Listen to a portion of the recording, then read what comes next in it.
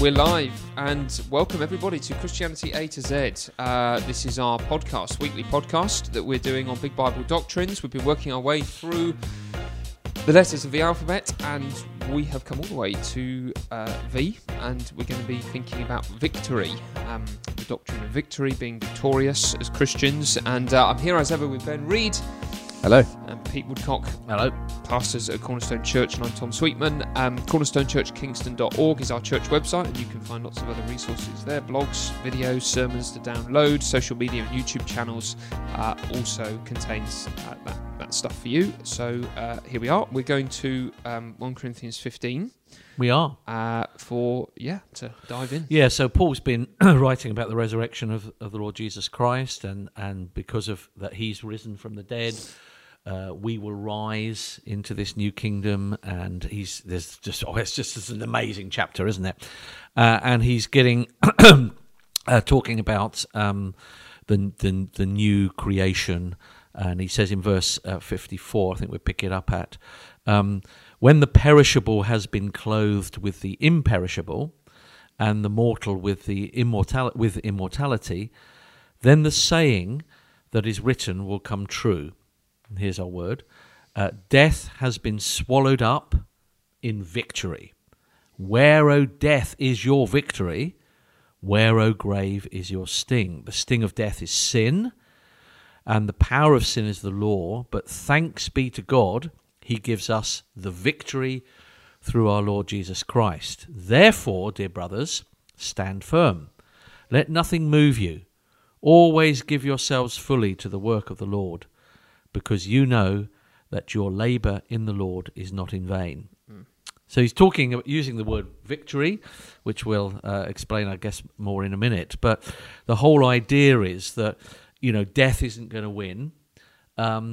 It's interesting, isn't it? We're in an age where, we're talking about sort of global warming, and there's a lot of pessimism, isn't there? That something's going to creep up on us, or is creeping up on us very fast.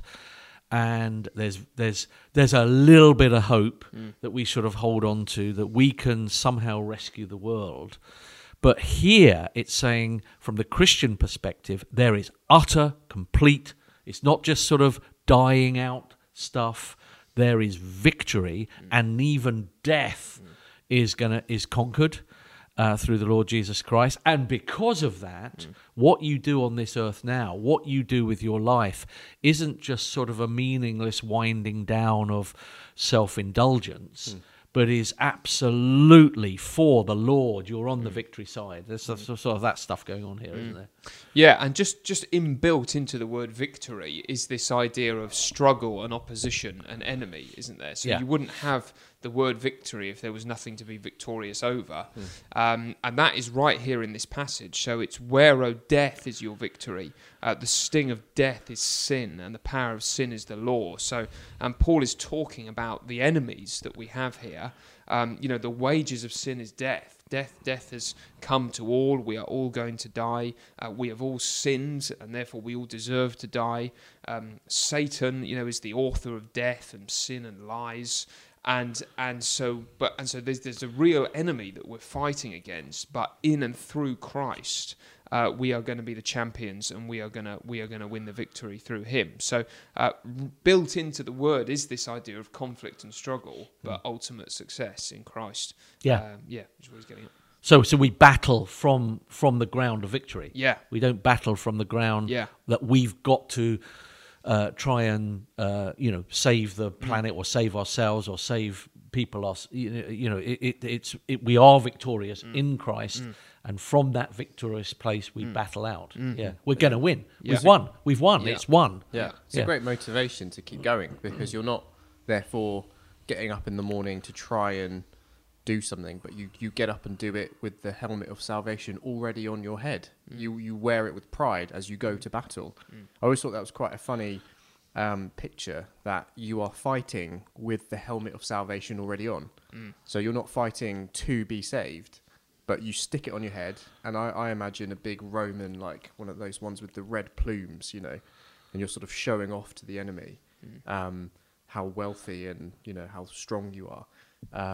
And that's what we wear as we go into battle, already sort of fully clothed. in salvation. Yeah, and you've got this idea, haven't you, that Christ is that saviour. He's won that victory. He is our representative, and there's a lot of us language, isn't there? Here, he gives us the victory through our Lord. Therefore, my dear brothers. So, this is something that Jesus has done in history through his death and resurrection, but something we share in right now and will share in. And we get that idea, that concept of shared victory. Is written into our culture, isn't it? So we've just had the Olympics, and when someone from Great Britain wins a medal, and they come back home and they're wearing their gold medal, all the languages. We never win medals in middle distance running. We've won, it's like. We've come fourth on the table. Yeah. And even someone who's never set foot on an athletics track says we've won medals in middle distance running. And so because the even though the representative has done it for us, we celebrate as part of their victory, and there's a sense in which we're sort of taken up in that victory with them. And every person resonates with this. These make the best fairy tales and the best stories, don't they? When there is an enemy in a fallen world, and there's a band of brothers and sisters or a team, and they go and they, through struggle, come to victory, and then the rest of the world is sharing in their triumph. And it's just something that is inescapable. We love it in our sports and our stories, and that's because it's all derived from what Lewis called the true myth, isn't it? It's because that is the storyline of the universe that we can be part of. And death is the biggest baddie. The best stories, so the Lord of the Rings, wouldn't have been as interesting if it was like just one orc somewhere that they were trying to topple. But this Sauron, he's the guy who's shrouding the Middle Earth in darkness. So they're going for the big one, and death is the final enemy, isn't it? I don't know who describes it as that. I can't remember who said it.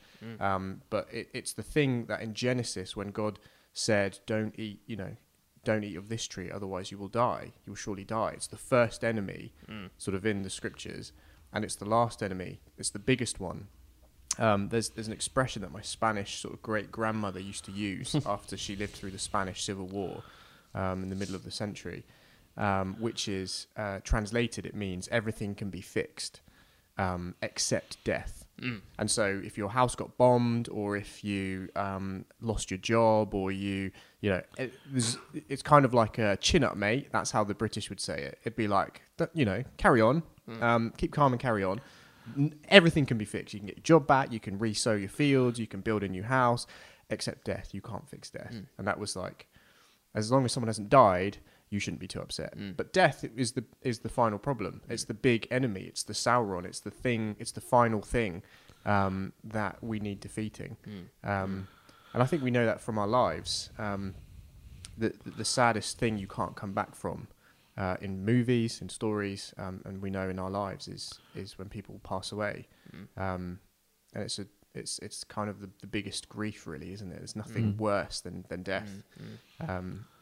And that's why the gospel is such wonderful news, that this serpent crusher crushes sin and death.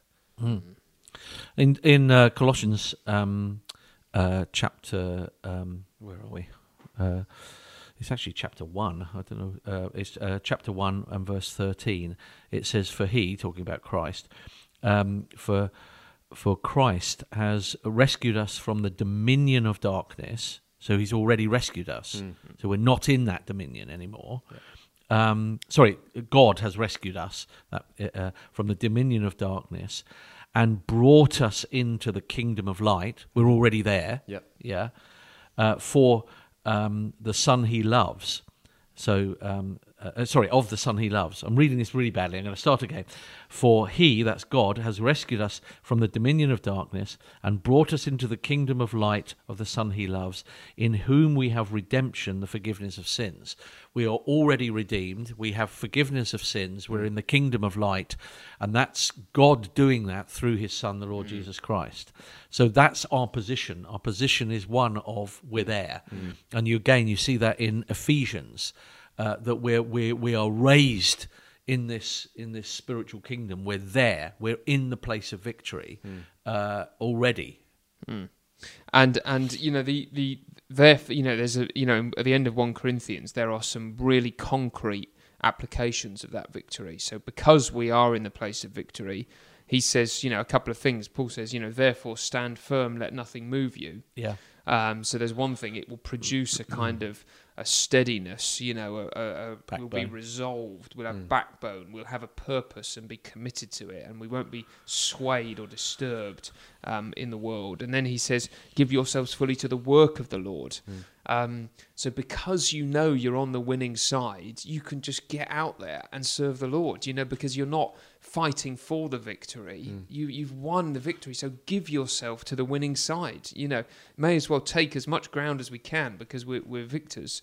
And then he says, because you know that your labour in the Lord is not in vain. So because we're on the winning side, even the smallest acts of service done in Christ's name is never going to be in vain. No. It will receive its proper reward. It will get its crown. It will be seen to have been the best and wisest thing to do. And so it produces a kind of courageous, single-mindedness, doesn't it? That we can give ourselves to the work of the winner in this life. So we don't just wait for the victory. Because of it, it makes a difference now. It's such an important doctrine, this, because it really does define whether you will stand firm or not. I mean, if you're someone who constantly worries, am I saved? Am I doing enough? I keep slipping with this sin. Do you get that you are rescued? You're not in the dominion of darkness anymore. You might fall because sometimes we trip and we stumble, but we get up because we fall in Graceland. We're in the new kingdom. You're a new creation. Do you understand that doctrine? How could a new creation find their way back to Satan? You won't. You're raised with Christ. You're seated in the heavenly realms with him. So a good barometer of how much do I understand this doctrine is, am I easily moved? Do doubts come and sway me? Do I regularly worry about where I am? Am I saved? Does God love me? Does he know me? Do you get this doctrine? Such an important one to grasp. Which will then make you effective, like you say. If you're always worried about, am I saved? Have I done enough? Have I upset God? Is he going to cast me out? You won't then be thinking, how can I serve other people? How can I encourage them? But in the sermons recently, we've been talking about people who gushed because they're full, they're overflowing, and then they sort of open their eyes and fill other people up around them.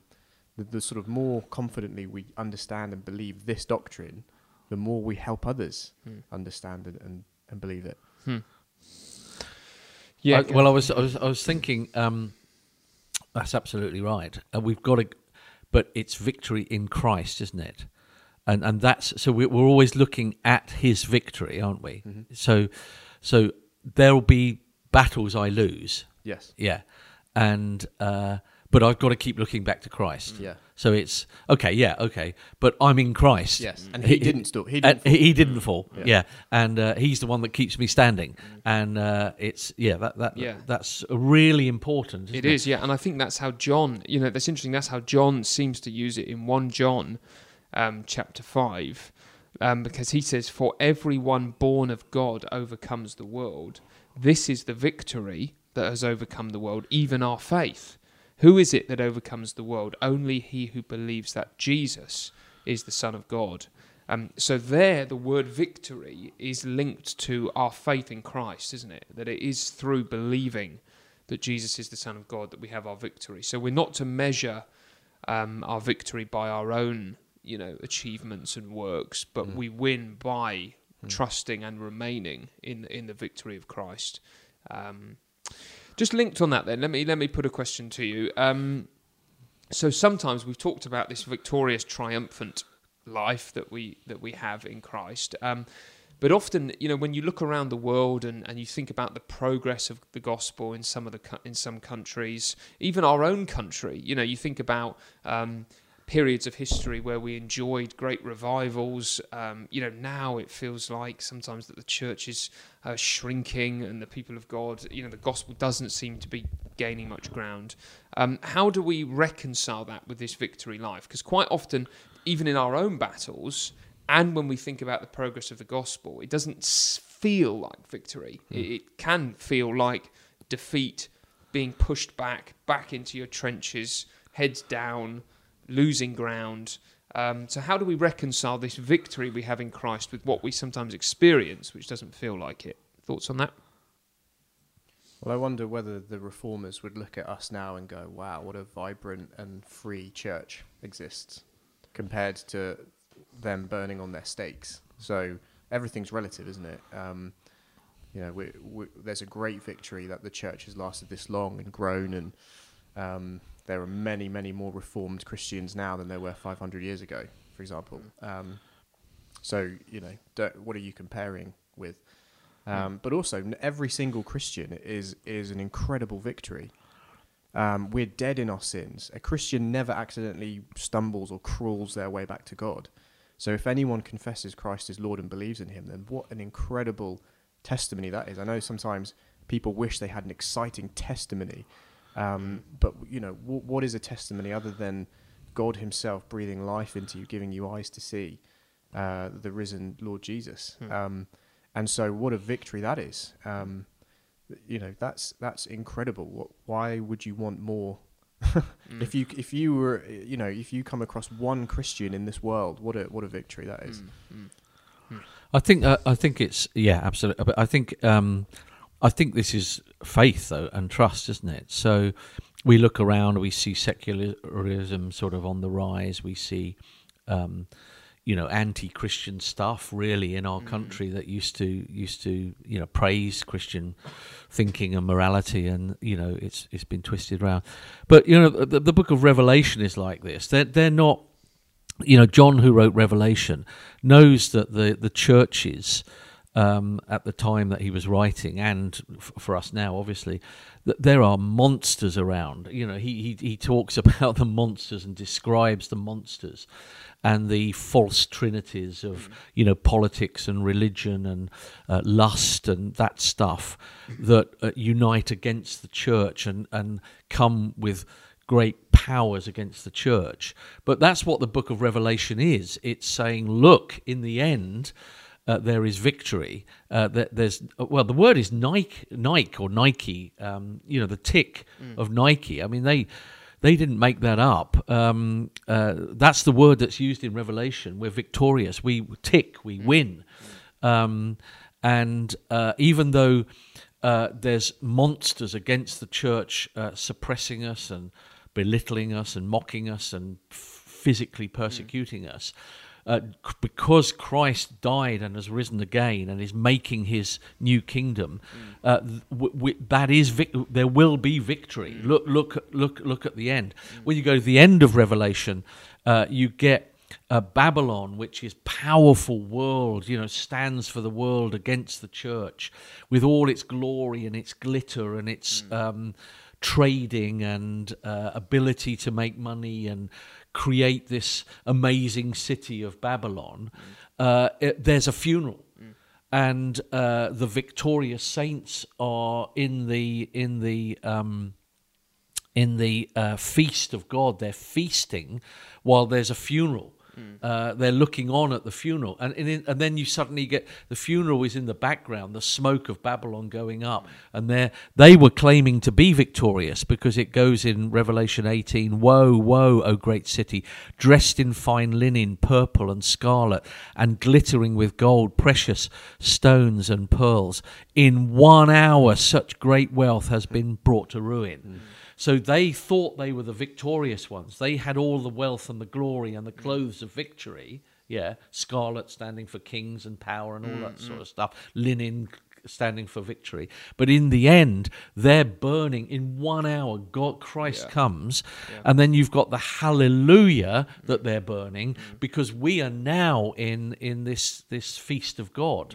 So there's victory there. So the whole book of Revelation is showing us both the monsters that are against us, both the battle that we have, but there is victory in the new creation, and we're there. We're on that side. So therefore, go into battle against the monster, stand up with the scroll of the gospel, it says Revelation, even though you're going to be devoured, you devour the scroll and speak it out to a world that doesn't want to hear, but there will be conversions. He will build his kingdom.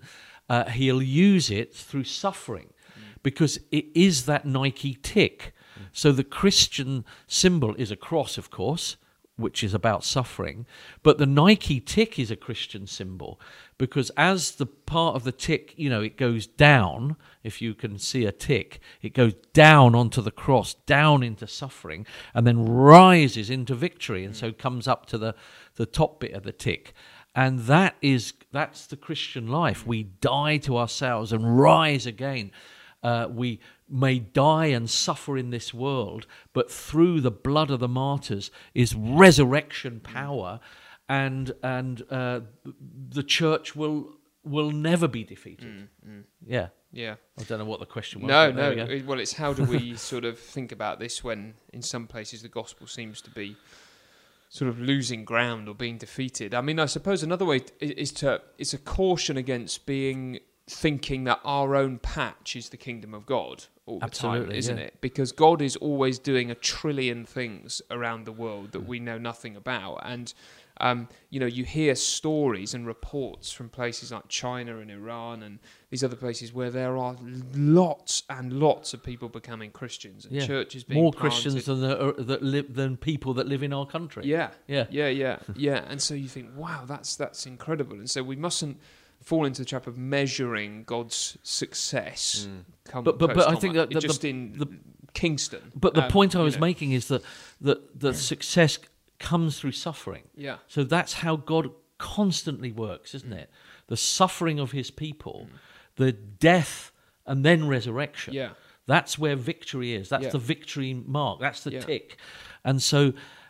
And it's not that there won't be sort of what look like setbacks along the way, is there? So if you think about Paul, he says at the end of his ministry, everyone in the province of Asia has deserted me. Yeah. So we think of Jeremiah. Would you call it a victorious ministry? Yes. From one angle, no. Because he's ended up basically probably sawn in two, and no one's listened to anything he says. But yes.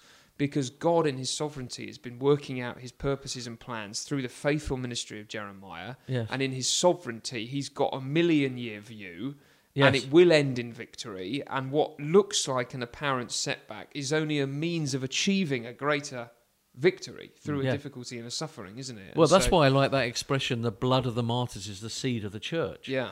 So the martyr is being killed and he's spilling his blood, but that just spurts out and grows a church. Yeah. And that's the history of Christianity.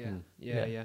The biggest battle for us is not persecution and suffering so much, but it is ease and prosperity. Yeah. That's where we're really tested. Yeah.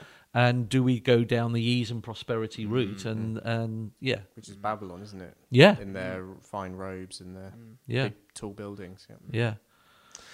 Great. Okay. So that's good. So just another question that would be linked to that then, but perhaps is a bit more personal for people. So we thought a bit about the progress of the victory of Christ in the world. But so how would you sort of counsel an individual brother or sister in the church who, in one sense, knows that they have the victory in Christ, but in their own lives they just have this persistent battle with sin, and they keep losing, they keep being defeated by it, they keep struggling, they don't feel like they're making any progress at all and sharing in any sort of victory. How would we apply this doctrine, do you think, to a brother or sister like that? What would we want them to know about victory and their battles and so on? Any thoughts on that one? I'd say pretty much everything we've spoken about, that the victory is not dependent on their performance, but on their faith in Jesus Christ. So you would ask them, do you believe in Jesus Christ? If they say yes, do you believe that he has paid the penalty for all your sins? And do you believe you're united with him?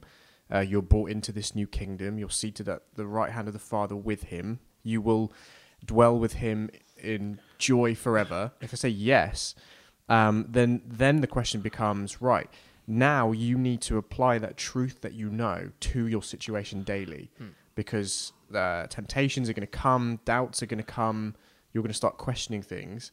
You almost don't need to know any new information. You just need to now preach to yourself when you wake up in the morning and decide, do I believe this? Yes. Okay. Well, I'm going to live in light of it.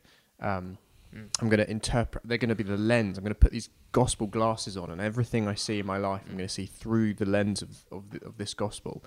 So if I'm suffering, if I'm struggling with a sin, then I can fight it. I'm going to try and fight it. And if I fail, I know I'm raised with Christ. So if once you've taught someone this, they then need to take the responsibility and every day wake up and preach to themselves, remind themselves of the truth. Am I going to walk in light of this today? Yes. Okay. Yeah, that's so helpful. I love, back into Colossians, but I love this verse. I found this verse personally extremely helpful in Christian ministry, and probably one of the most helpful verses for sticking at Christian ministry when you have sometimes great discouragements and so forth. And Paul is talking about teaching everyone in Christ and all of that. And then there's this verse at verse 29. He says, "To this end I labour," and that's a very strong word. That's the bloke digging the road up, sweating in the, it's hard graft, it's cutting, it hurts. So for this end I labour, and then I love this, struggling, again, that's another word for cutting and hurting, with all his energy, which so powerfully works in me. So that I struggled with that verse for a long time until I got it. And that is, it sounds ridiculous. If the power of God, who's powerfully working in me, surely life would be easy. And I'd skip through life and I wouldn't fear any battles and I would just walk through life and it would be easy. But no, part of your battle and your struggle is showing that God is working in you to victory. And so we're resurrected for battle. We're not resurrected to sit back and do nothing. We're made alive in Christ. And from that position, as you've just said, we now can battle. Before I was made alive in Christ, I just sat around allowing Satan to do what he wanted. Now there's a battle going on. And I really love that verse, because when someone's saying, I'm struggling, you're saying, well, great. That's the power of God working in you. Because before your struggle, you would have sat and done nothing. Absolutely. So I do love that. I do love that. Yeah. And so that's really good, isn't it? Because it comes back to, so if we think about that question of how to sort of pastor individuals and our own hearts on this, we need to go back to define what the victory life actually means. Because if we think it means sinless perfection or increasing levels of comfort, then we will be discouraged, and we'll be discouraged because we've misunderstood what victory even means. So the definition is, you're raised with Christ, empowered by the Spirit of Christ, but it will be in the battle. You will have a struggle. Now, and I think, we've got to be honest about the battle. Again, Revelation is, there are monsters against us. There are organised religion against us. There's organised political powers against us. There is the fleshly nature within us that we have to battle. And I think I do think some of our songs are a little trite. I think if they're just sort of, life is easy, we're in Christ, la la la la la. If it's that sort of song, which I'm sure would go number one in the Christian hit parade, then it's not real. I remember I went to do a university mission for a university not far away from here, and they asked me to be evangelistic, to speak the gospel to non-Christian friends that they were bringing. I went to this meeting. We had an hour of singing, which I couldn't understand, because what did this have to do for the non-Christians that were there? We had an hour of singing, honestly, an hour of it.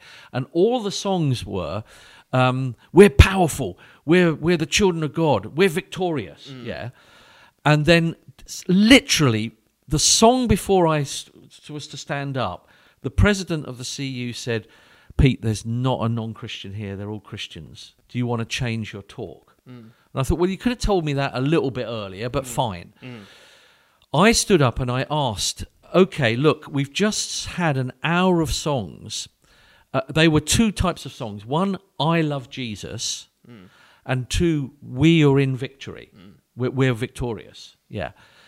Now, they're both right, but who invited a non-Christian here? No one. No one invited one. So who was nervous about inviting a non-Christian? Every hand went up. I said, look, let's stop pretending. One, it's not the emphasis is not I love Jesus, but Jesus loves you. That would be better. Get that right. Yeah. The second thing is it would be better to say, Lord, I'm scared, I'm frightened, I'm useless, I'm nothing, but you are the great one that's had victory over the death. You're the one that can instill a backbone in me. It's all about you, not about me, and therefore help me now to go into the world and ask my friends to this service. Yeah. After that, I said, so look, let's stop pretending and singing these songs. These aren't helping us. The president didn't like my talk and wrote to me and asked me, and I was banned from that university for a year. Yeah.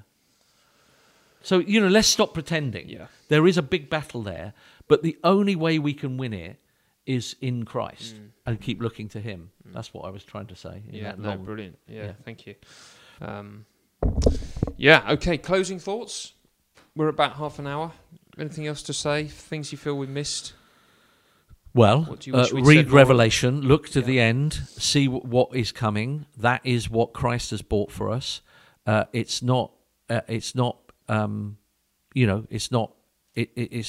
a vague idea. There is new resurrection bodies that we will have. One day we won't be battling with sin and temptation because Christ has won that position for us. Everything we do won't be done from, pride, so I have to battle with pride. I will serve, I will serve the Lord, not from pride, but just because, hey, look at this, Jesus. Look, it's fantastic what I've done for Jesus, and there won't be any pride there. We're going to this new creation, which is just, a place where we will be wearing the white robes of victory. Yeah. And therefore we can always give ourselves fully to the work of the Lord, can't we? Yeah. In the meantime. Yeah. And then if you take something like Luther on this, it means that you can get up and serve God, and okay, you will fail and sin, but actually don't worry too much about that because that's all been sorted. Yeah. Brilliant. Thank you very much. That's the letter V, victory. Hope that was helpful for you. And join us again next week where we'll be thinking about another big Bible doctrine. And as I said at the beginning, cornerstonechurchkingston.org is the place to go for lots of other resources.